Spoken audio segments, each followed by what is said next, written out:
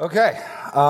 Any questions, thoughts, complaints, haiku over any of what I went over this morning about the understanding why we have a statement of faith, what our statement of faith means, how we arrived at it, any of those things? Any questions or thoughts on that?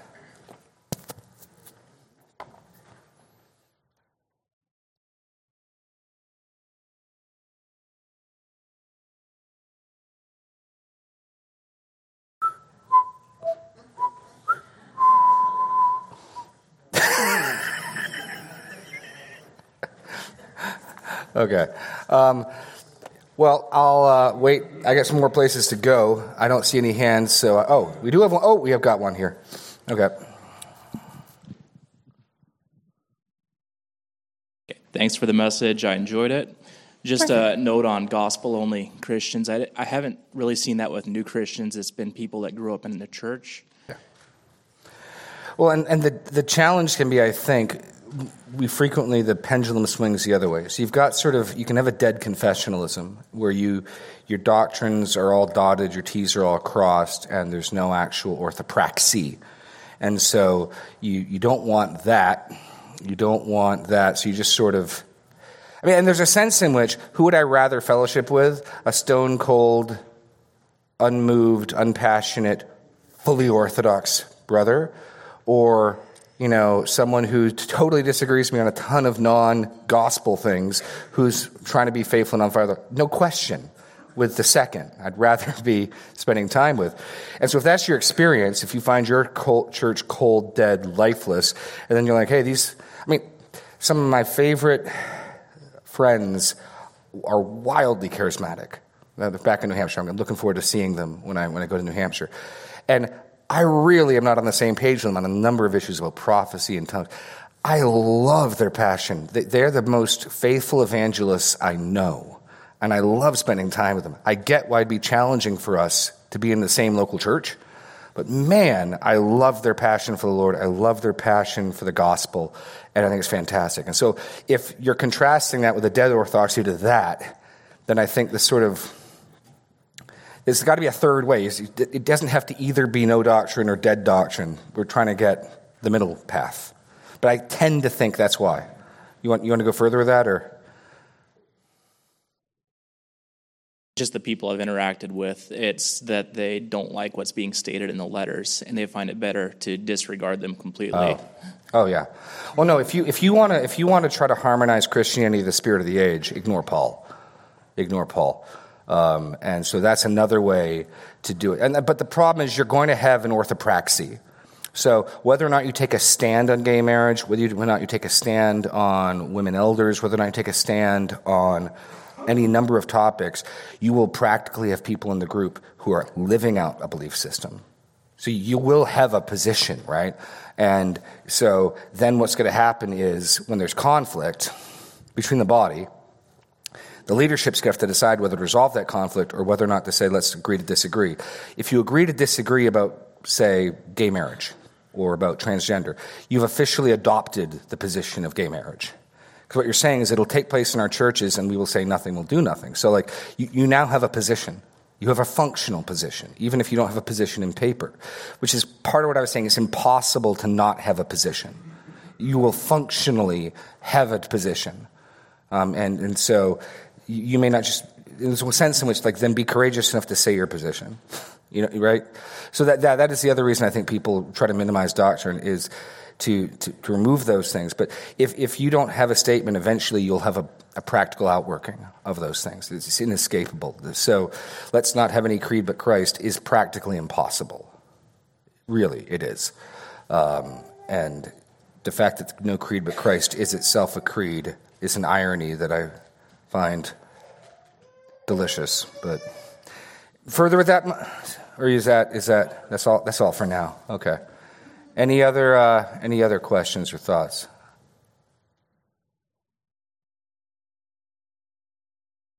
Okay.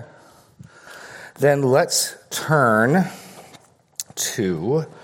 I want to take a few minutes to go through the trustworthy statements. You can just turn to the back of your insert if you got an insert. You think about the issues the early church is going through and trying to reverse engineer what the context was that required these things. It's fascinating to me. So just, if you got a Bible, turn to 1 Timothy, because we're just going to work our way through 1 Timothy, 2 Timothy, and Titus, tracking these. And it gives us insight into how they were discipling their new converts. So 1 Timothy 1:15. The saying is trustworthy and deserving of full acceptance that Christ Jesus came into the world to save sinners. And I think of whom I am foremost is Paul's addition to that. It's possible that the saying included that as well, but I think less likely. And so here's the first thing. This is a great first thing to teach someone. If you know anything about Christianity and the gospel, it's to know that Christ Jesus came into the world to save sinners. But it's packaged neatly, it's memorable, and Paul says that's a good one. Now, go to chapter 3. And this is one I'm really curious what the background was that they had to say this. It's also one of the ones that most clearly is poetic, and Alex corrected me. Where's Alex? Can you say again what the I think it's the Net Bible has as the translation, because I didn't do it right. The rhyming thing, we're getting a microphone here. To try to match or mimic the Greek. I think it's to him who would an elder be, a noble task desireth he. There you go. It's a great translation. And so Paul says, the saying is trustworthy. If anyone aspires to the office of overseer, he desires a noble task. And I'm fascinated thinking, in what context does that need to be clarified? Maybe there was a notion that it was presumptuous to seek such a thing. And I've certainly seen organizations where don't contact us, we'll contact you if we're interested in leadership. And so one of the things the early church thought was important to say is, hey, this aspiration is not a mark of pride. This aspiration is not a mark of being presumptuous. This aspiration is actually a good thing. That made their top 5 list of concise doctrinal statements. Fascinating. But this was something known, and Paul says, amen, this is a good thing. And then he goes on to make it clear, even as it's a good desire to have, there are high standards. So we got guys who have acknowledged to me there's a desire, and there's okay, great, keep working at it, keep growing, and we'll see. Third, 1 Timothy 4, 8 through 9. I'll start in verse 6. If you put these things before the brothers, you'll be a good servant of Christ Jesus, being trained in the words of the faith and of the good doctrine that you have followed.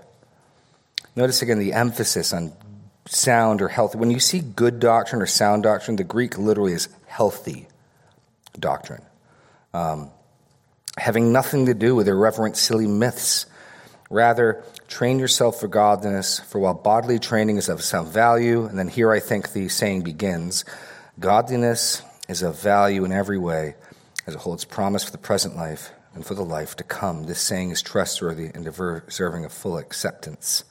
Now here it occurs before, I think pretty clearly, because verse 10 wouldn't make any sense as a trustworthy saying. And so the next thing we see the church marking out is, hey, living out godliness is valuable. Why? 2 reasons. It holds a promise for the present life and for the life to come. That's similar to what James says about, blessed is he who remains steadfast under trial, for when he has been approved, he will receive the crown of life. And you're going to see in the next ones, there's an emphasis of persevering and persevering in suffering that the early church is telling their Christians. There's no bait and switch in the first church. You become a follower of Jesus, buckle up, get ready to suffer. Buckle up, get ready to suffer. And so here is part of that. Look, godliness is of great gain, great benefit. They package that. That's a trustworthy saying. 2 Timothy chapter 2. 2 Timothy chapter 2.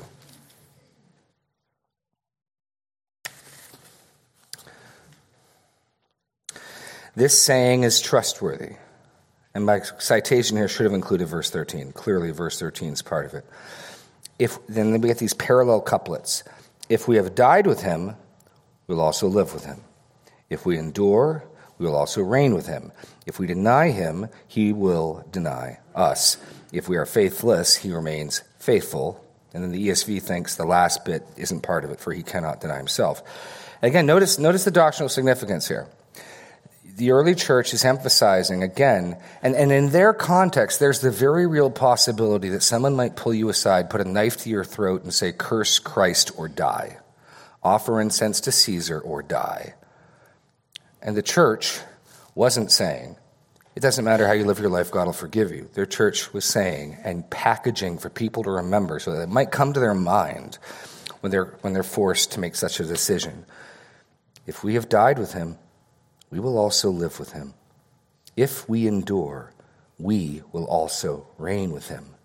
And then this warning, if we deny him, he also will deny us, which is exactly what Jesus said. Whoever denies me before men, the Son of Man will deny before the Father and the holy angels of God.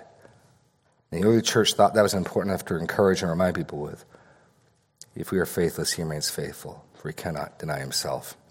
So that makes sense in the context of persecution the early church has. And it's giving us insight in the struggles they're facing, the controversies that were arising. And it's remarkable. It's remarkable. And then finally, if we turn over to Titus chapter 3. Titus chapter 3. And I'm going to start at the beginning of the chapter, because I don't want to interrupt the flow of thought. Remind them to be submissive to rulers and authorities, to be obedient, to be ready for every good work, to speak evil of no one, to avoid quarreling, to be gentle, to show perfect courtesy towards all people. For we ourselves were once foolish, disobedient, led astray, slaves to various passions and pleasures, passing our days in malice and envy, hated by others and hating one another. But when the goodness and loving kindness of God our Savior appeared, notice, by the way, this saying is Trinitarian. When the goodness and loving kindness of God our Savior appeared, there's the Father, he saved us, not because of works done by us in righteousness, but according to his own mercy, by the washing of regeneration and renewal of the Holy Spirit, whom he poured out on us richly through Jesus Christ our Savior, so that being justified by his grace, we might become heirs according to the hope of eternal life. The saying is trustworthy, and I want you to insist on these things, so that those who believe in God may be careful to devote themselves to good works. That's a great gospel summary right there. Trinitarian in nature. You see the Father in verse 4. You see the Holy Spirit in verse 5. You see the Son in verse 6. And that's some insight.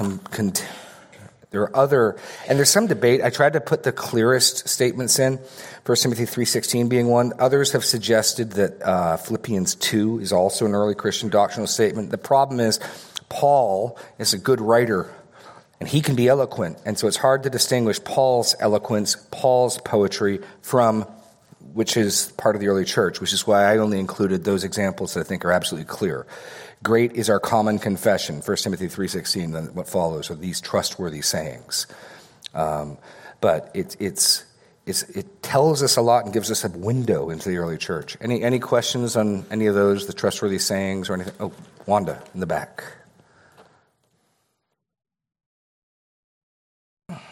I've kind of grappled with the if you deny him, and I get it if you say, no, I want nothing to do with God, I don't believe in God, that I get. But I heard one time about the example of ISIS, that they weren't threatening your life, they would threaten the life of your loved one. And I'm thinking, if my children were standing here and someone said, if you don't deny Christ, we're going to kill all your grandkids, I would think, okay, God, forgive me, but I think I'd be tempted to deny him and beg for forgiveness. I think every one of us would be tempted to do that. Is that okay, though? Or does he? Jesus is said, this strict? No. This is where we do people no favors by bait and switch. Jesus himself, turn to Luke 15. Turn to Luke 15. Jesus did not bait and switch. He was up front. No, Luke 14. Sorry. It's the end of 14. See, I remember things, but I remember what's on the page, and I knew chapter 15 in my Bible's on the page. It's just the text is to the left of that. So it's Luke 14. Luke 14. But there's that 15 right there. Okay. Let's pick up verse 25. Now great crowds accompanied him. And he turned and said to them, and so the first observation, this is general teaching. What Jesus is about to say is not limited to a particular context, to a particular person. This is something Jesus would say without qualification to great crowds. This isn't something that requires nuance. This is general proclamation of Jesus to great crowds. If anyone, universal inclusive language, if anyone comes to me and does not hate his own father, mother, wife, children, and brothers and sisters, yes, even his own life, he cannot be my disciple. So whether or not there's grace for someone who fails that, whether or not someone who does that could repent and be restored, I think is possible. But Jesus envisions that exact scenario and up front says, look, if you don't love me enough to watch your kids die, you can't be my disciple. Now, God forbid any of us be put on that spot. And if I ever were put in that spot, I would have to trust in the fact that God would provide grace for me to be faithful. I don't in my own strength and in the grace that God's given me today, I do not feel like I would be strong enough to do that. And I would have to hope and trust that in that day where that test was given to me, God would give a measure of grace where I could. But I do appreciate the fact that Jesus doesn't pull any punches, and right up front, he's like, let me make it clear. You want to come after me? This is the level of loyalty, the level of commitment that you must have. And so, go. Oh, no, I said, wow. Okay, yeah. Yeah. And the early church took Jesus at his word. And so that's again, noticing these are people who are watching there. I mean, church history tells us that Peter was crucified upside down next to his daughter and his wife, and that they would encourage each other through the process. Now, we can't know that with certainty. That's extra biblical historical information, but that's what church history tells us. You read Fox's Book of Martyrs, we see people who take this very literally, living it out, and it is terrifyingly beautiful. And so God forbid that I am tested this way, but he'll do us right. I would be terrified to be tested this way. But it's not as though Jesus didn't speak to exactly these types of contingencies up front. And that's where a gospel presentation is simply emphasizing the experiential. You're going to have meaning, and you're going to have life, and you're going to have a better life. Or maybe they'll crucify you upside down. Or maybe like Hebrews 11, they'll saw you in half. Probably Isaiah, probably. Again, extra biblical things. But Hebrews 11 talks about people sawn in half as models and halls of faith. And so the Bible is way more realistic about people are going to hate you, things are going to be rough. You've got to love me more than you love anything. And the early church seems to have understood that perfectly. I mean, in other words, this trustworthy saying in 2 Timothy confirms that what I'm suggesting here, Jesus means what he says, and it confirms the early church understood Jesus to mean what he said, and that they didn't think there was some workaround this. They took him very seriously, and you better make sure you understand this. You better have it memorable and memorized so that when that Roman centurion comes up to you and says, offer incense to Caesar, curse Christ, you remember, if I deny him, he'll deny me. That's what happens. Whether or not there's repentance afterwards, the grace of God abounds over the sinfulness of man. But what I would expect to happen is what Jesus said happens. Thank you. That helps, really. Jacob. Oh, sorry, Dennis. Well, the mic goes to Jacob. Dennis. And then there's the part where Peter denied Jesus 3 times. Yeah. And he was repent. He had godly repent. So God's grace.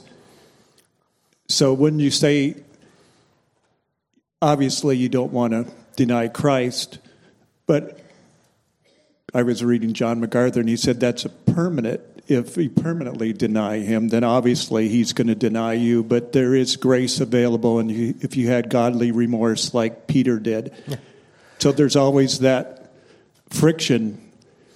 God's grace covers a lot of sins. And so I just thought of that too, Peter denied him 3 times. Jesus said you were going to do that. But Jesus graciously brought him back. And then Peter demonstrated this repentance by dying faithfully by crucifixion. That's the other piece to add in. It's not just Peter said, I'm really sorry. Peter showed he was really sorry. Jacob. Yeah, James 2, what good is it, my brothers, if someone says he has faith but does not have works? Can that faith save him? And then down in 21, was not Abraham, our father, justified by works when he offered up his son Isaac on the altar? So you have the idea that you show your faith by that kind of work. Well, the earliest Christian schisms occurred precisely over this. If you've ever wondered where Roman Catholic's doctrine of penance comes from, it came from the Donatist controversy. And I'm really sympathetic with it.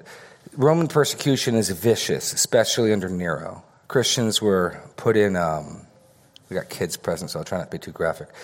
They were put in animal clothing and torn to pieces by animals. They were made into human candles to light Nero's charioteering court and other awful things. And once Constantine and the persecution lifted and Constantine legalized Christianity, there were a number of people who had not held the faith. They had compromised. They had given up the holy books. They had denied Christ. They'd offered incense to Caesar. And now, especially because Constantine is claiming himself to be a Christian and the Roman Empire is Christian, a lot of these people want back in. How would you feel if you watched your wife, your son, your daughter get tortured to death because they wouldn't deny Christ? And yet the Joneses, right, 2 rows over from you or whatever, the Joneses at the first whiff of persecution were like, "Hail Caesar!" How would you feel when the Joneses want back in? They want to worship alongside of you. They want you to pass them the communion plate. They might find that challenging. And there's a great debate in the church over exactly this, because there were people citing Jesus saying they're done. They denied Christ. Christ is going to deny them. Done. Game, set, match. And it wasn't that they didn't believe repentance was possible, but citing Jacob's point, they were saying you need to demonstrate your repentance. So you, like Peter, would need to go not recant under persecution. But the problem is there isn't any persecution because Constantine's legalized Christianity. Their answer, the Donatists would say that Peter was able to show his repentance. And so there is no repentance for you to live it out because you can't be faithful. You can't pass the test another time because it won't come. And so the church then came up with works of penance that they could do publicly and be seen to do. This isn't the right answer, but it's the answer they came up with. But I want you to understand why. Because the people who had lost sons and daughters, husbands and wives, eyes and fingers, wanted to see these people live out their repentance. They wanted to see these people do something. So since you can't demonstrate that you've overcome this particular sin, because there is no persecution, we'll give you some things to do instead. How about you flagellate yourself? How about you crawl on your knees? Works of penance came into being. And they did it so as not to divide the church, because there were people saying, we simply will not worship with those who Christ says he will deny. Now, I think the answer to the question is the parable of the tares, where Jesus talks about how the land workers of a field owner come to him and say, your enemy has sown tares among the wheat. And they ask if they should go tear them out. And the landowner says, no, lest you tear out the wheat as well. So there's a fine line. I would expect someone who is repentant, I would even demand someone who's repentant, in time would confirm that repentance with a change of their action.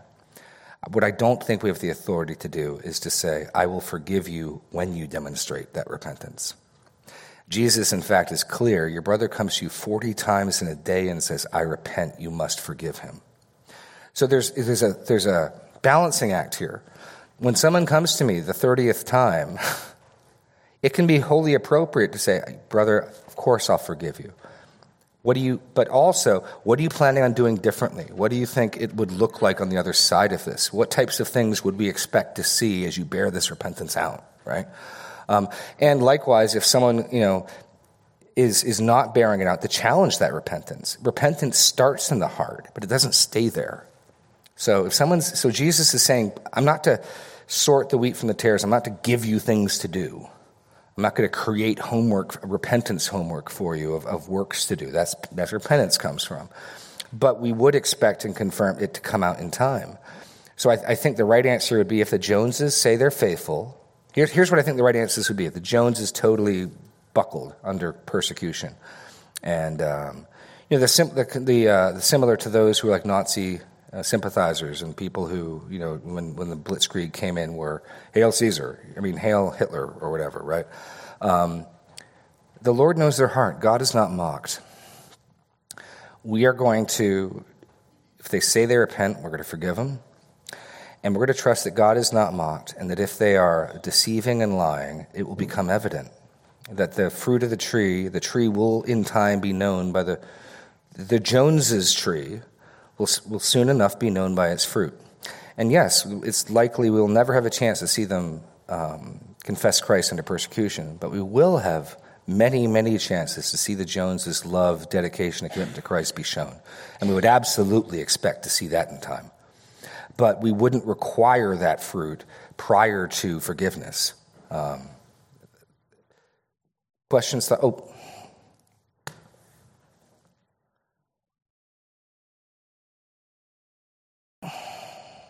So my question is on Mark 13:11. Is it okay if I read it? Yeah. Mark, let me turn there. It's okay if you read it, if I can turn there first. Hold on. Mark 13:11. Hold on.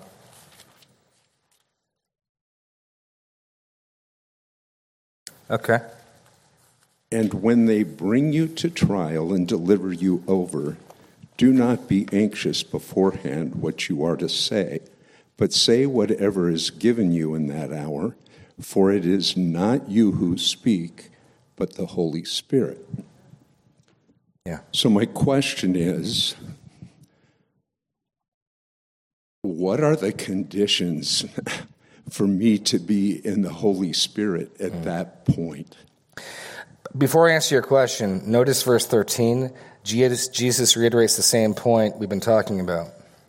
You'll be hated from all by my name's sake, but the one who endures to the end will be saved. And this is where I'm saying, let me pause and get back. This is why I was saying, if you feel unable in the grace in which you stand today to watch your children be tortured and not deny Christ, it's entirely likely that the grace you have today would prove insufficient for that trial. Jesus is saying, don't worry. If you're mine in that day, and this is part of the basis, the early church would say this person proved themselves to be a false convert because in that day the Holy Spirit did not give them words to speak. The Holy Spirit did not strengthen them. They were proven to be a false convert because in that moment God didn't give them supreme aid and help. And that was, if you read church history, that was their understanding of those who would buckle under pressure. In fact, the notion of martyrdom, there's a strong emphasis on not being presumptuous. The earliest church believed, if you presumptuously put yourself forward for martyrdom, and while the church is trying to lay low and hide, you could just go forward to a Roman official and be like, I worship Christ and Caesar's idol, and they'd cut you down. And the thought was, if you did that presumptuously, God would not uphold you in that moment. And so this is where it also, I know I'm dodging your question, I'll get to it. This is also where the reverence for the saints came. Because think of what could give you more encouragement than watching someone faithfully persevere in confessing Christ in front of persecution. And so those the martyrs, the witnesses, they confessed and they did not deny. And God upheld them. And so what they begin to do is at about the year anniversary of someone's faithful confession, let's gather and let's celebrate the Lord's Supper where they struck down Tommy.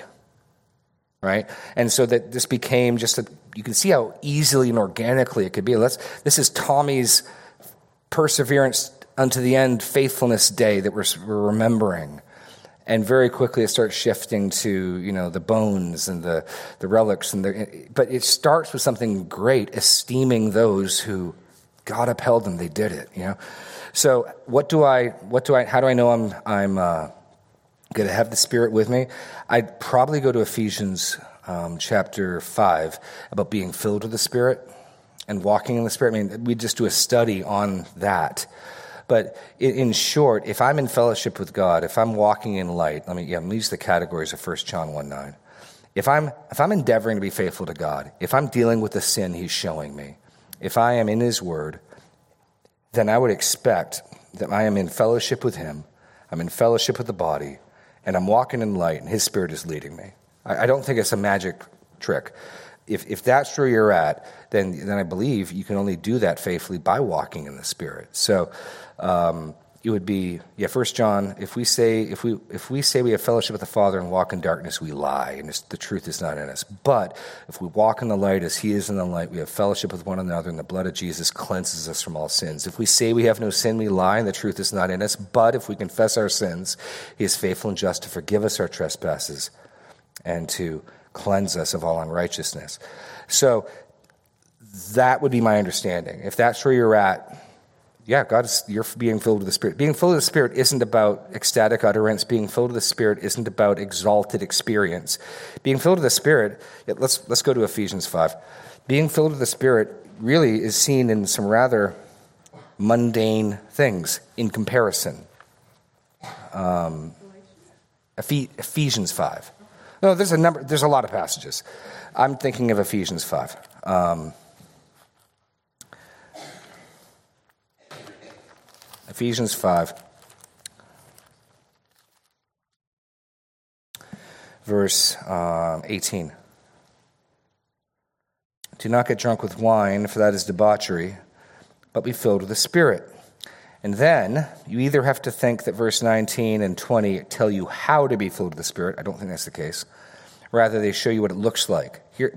How do I know if I'm filled with the Spirit? How do I know the Spirit's in me? And this is part of where you want to challenge some of the charismatic excesses, because I know a lot of Christians who say, you're filled with the Spirit when you speak in other tongues. You're filled with the Spirit when you are overcome with the grace of God and you drop to your knees in awe. That can be a great thing. I'm nothing against being overcome with the greatness of God. I think Paul says, here's how I know you're filled with the Spirit of God. When you're addressing one another, when you're speaking to one another in psalms and hymns and spiritual songs, when you're singing. Like, were you filled with the Spirit? Well, were you singing this morning? Or were you just sort of opening your mouth so it looked like you were? That's a pretty mundane mark of the Spirit. Did you enjoy singing, or was it a chore? Okay. And I don't care if you can't sing well. God gave you your tongue, and God is pleased when His children praise Him. Making melody to the Lord with your heart. Giving thanks. Were you being thankful? That's a mark of being filled with the Spirit. For everything, to God the Father, in the name of our Lord Jesus Christ, and submitting to one another out of reverence. Were you insisting on your own way, or were you preferring other people? That's someone who's filled with the Spirit. Or we could go, as Marina was suggesting, to Galatians and see the fruit of the Spirit listed out. Love. Who's got the fruit of the Spirit memorized? Anybody? Lee, hit it. What is it?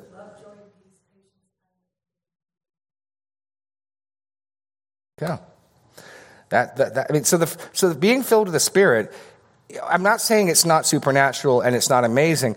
Compared to the showy pyrotechnics, flashing light stuff, it's mundane. It's remarkable when you see it, and it's amazing that it's the grace of God. I don't want to downplay it. I'm just saying we're not looking for fiery tongues of fire appearing above our heads. God can do that if He wishes. He's done it once to my knowledge and only once. But we're looking for these things. In fact, as you go through the Ephesians and the household code, in verse 22, wives, submit to your own husbands. The word submit's not in the Greek. It's borrowing the verb submit from verse 21. It does occur down in verse 24. Now, as the church submits to Christ, so also wives should submit in everything to their husbands. So it's clear from that he means this. But the Greek is literally submitting to one another out of reverence to Christ. Wives to your own husbands. Which means then, what's the mark of a Spirit-filled wife? Because this is not a new thought. The mark of a Spirit-filled wife is a wife who honors and submits to her husband. Husbands, what's the mark of a spirit-filled man who's married? He loves his wife and he's sacrificially serving and washing with the word. Which then means, what's the mark of spirit-filled children? They obey their parents. What's the mark of spirit-filled slaves? They work heartily. What's the mark of spirit-filled masters? They're not harsh. Right? Again, the marks of the Spirit are obvious and they're not mystical. So the entire household code of the rest of chapter 5 and chapter 6 is directly connected and outflowing. This is, when he talks about submitting to one another, a wife's submission to her husband of obedience is different than a husband. There's a sense in which I'm submitting myself to my wife by being willing to die for her, by laying down my life for her. There's a sense in which I'm ordering myself in regard to her that way, right? But it looks differently, and it's going to look different for kids, and it's going to look different for slaves, and it's going to look different for masters. But we're all considering the good of the other and how we conduct ourselves. In that sense, we're submitting to one another. So that entire thing then is linked back to being filled with the Spirit. So, yeah, I think part of the reason we want to focus on extra exciting, glitzy things is these things are really hard. So, if I can speak in an ecstatic speech, even though I'm a pretty lousy husband, that means I'm filled with the Spirit, right? No, that doesn't mean that at all. Greg Rolek. Just a comment with regards to, how can we help ourselves be filled with the Spirit for that time of persecution or trial. I'm reminded at the number of times that the Lord told the disciples something that they didn't understand until the time that it was happening. Yeah. And so I think that for us to be filled with the Spirit, or to give the Spirit the tools to use in that time, reading God's Word is a simple way to fill your heart and your mind and remember the things that the Lord has said. I mean, we've been doing it all morning. We've been quoting Scripture about what those that have come before us have done, and what the Bible says about that. What did the Lord actually say to those?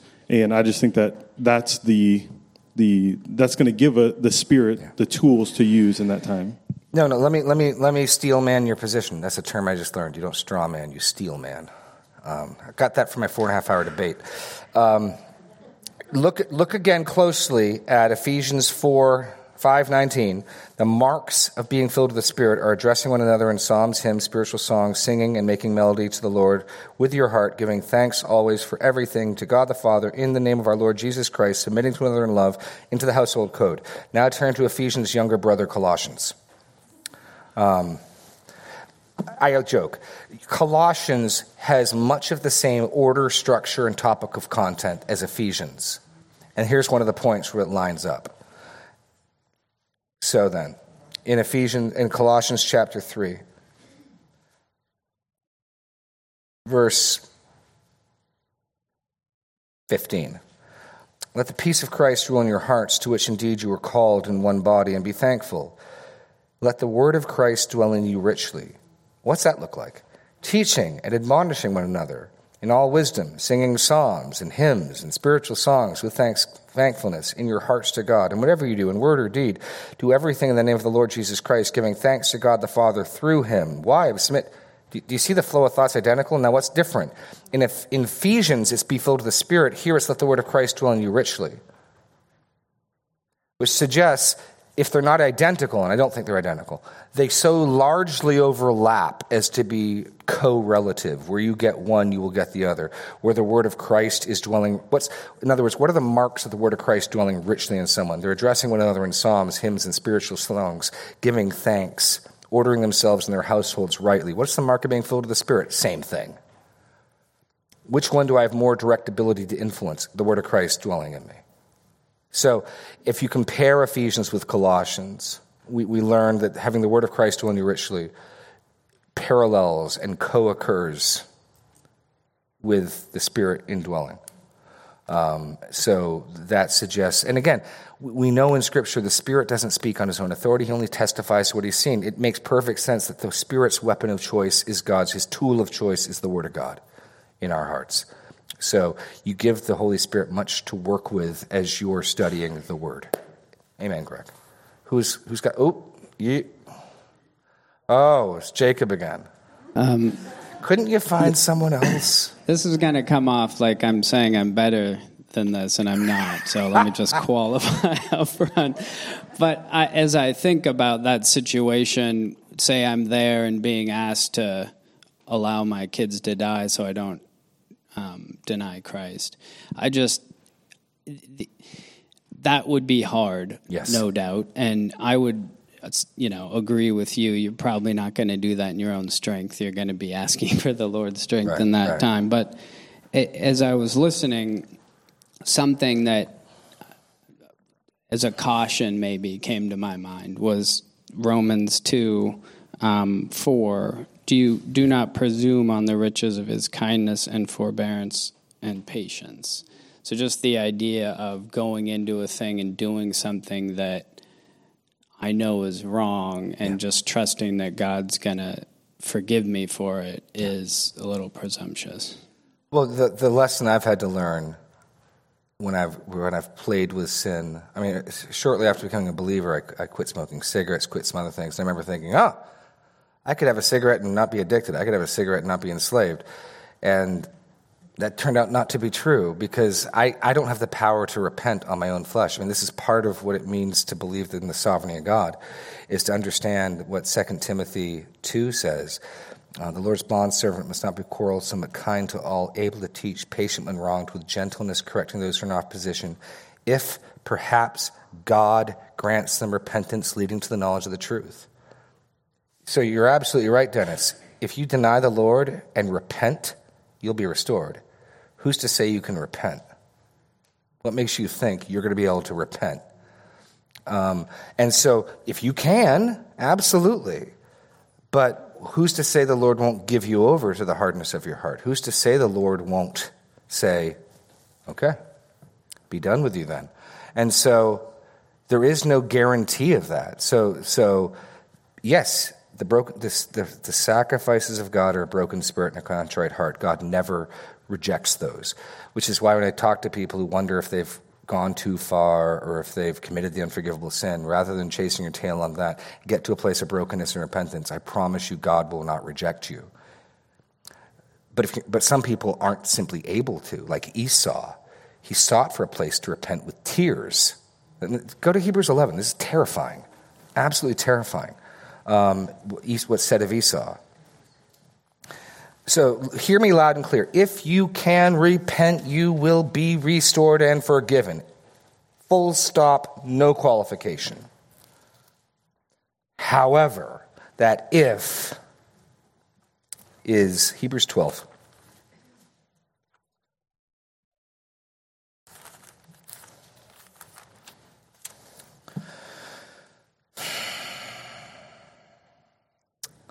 Verse 12. Therefore, lift your drooping hands and strengthen your weak knees and make straight paths for your feet so that what is lame may not be put out of joint but rather be healed.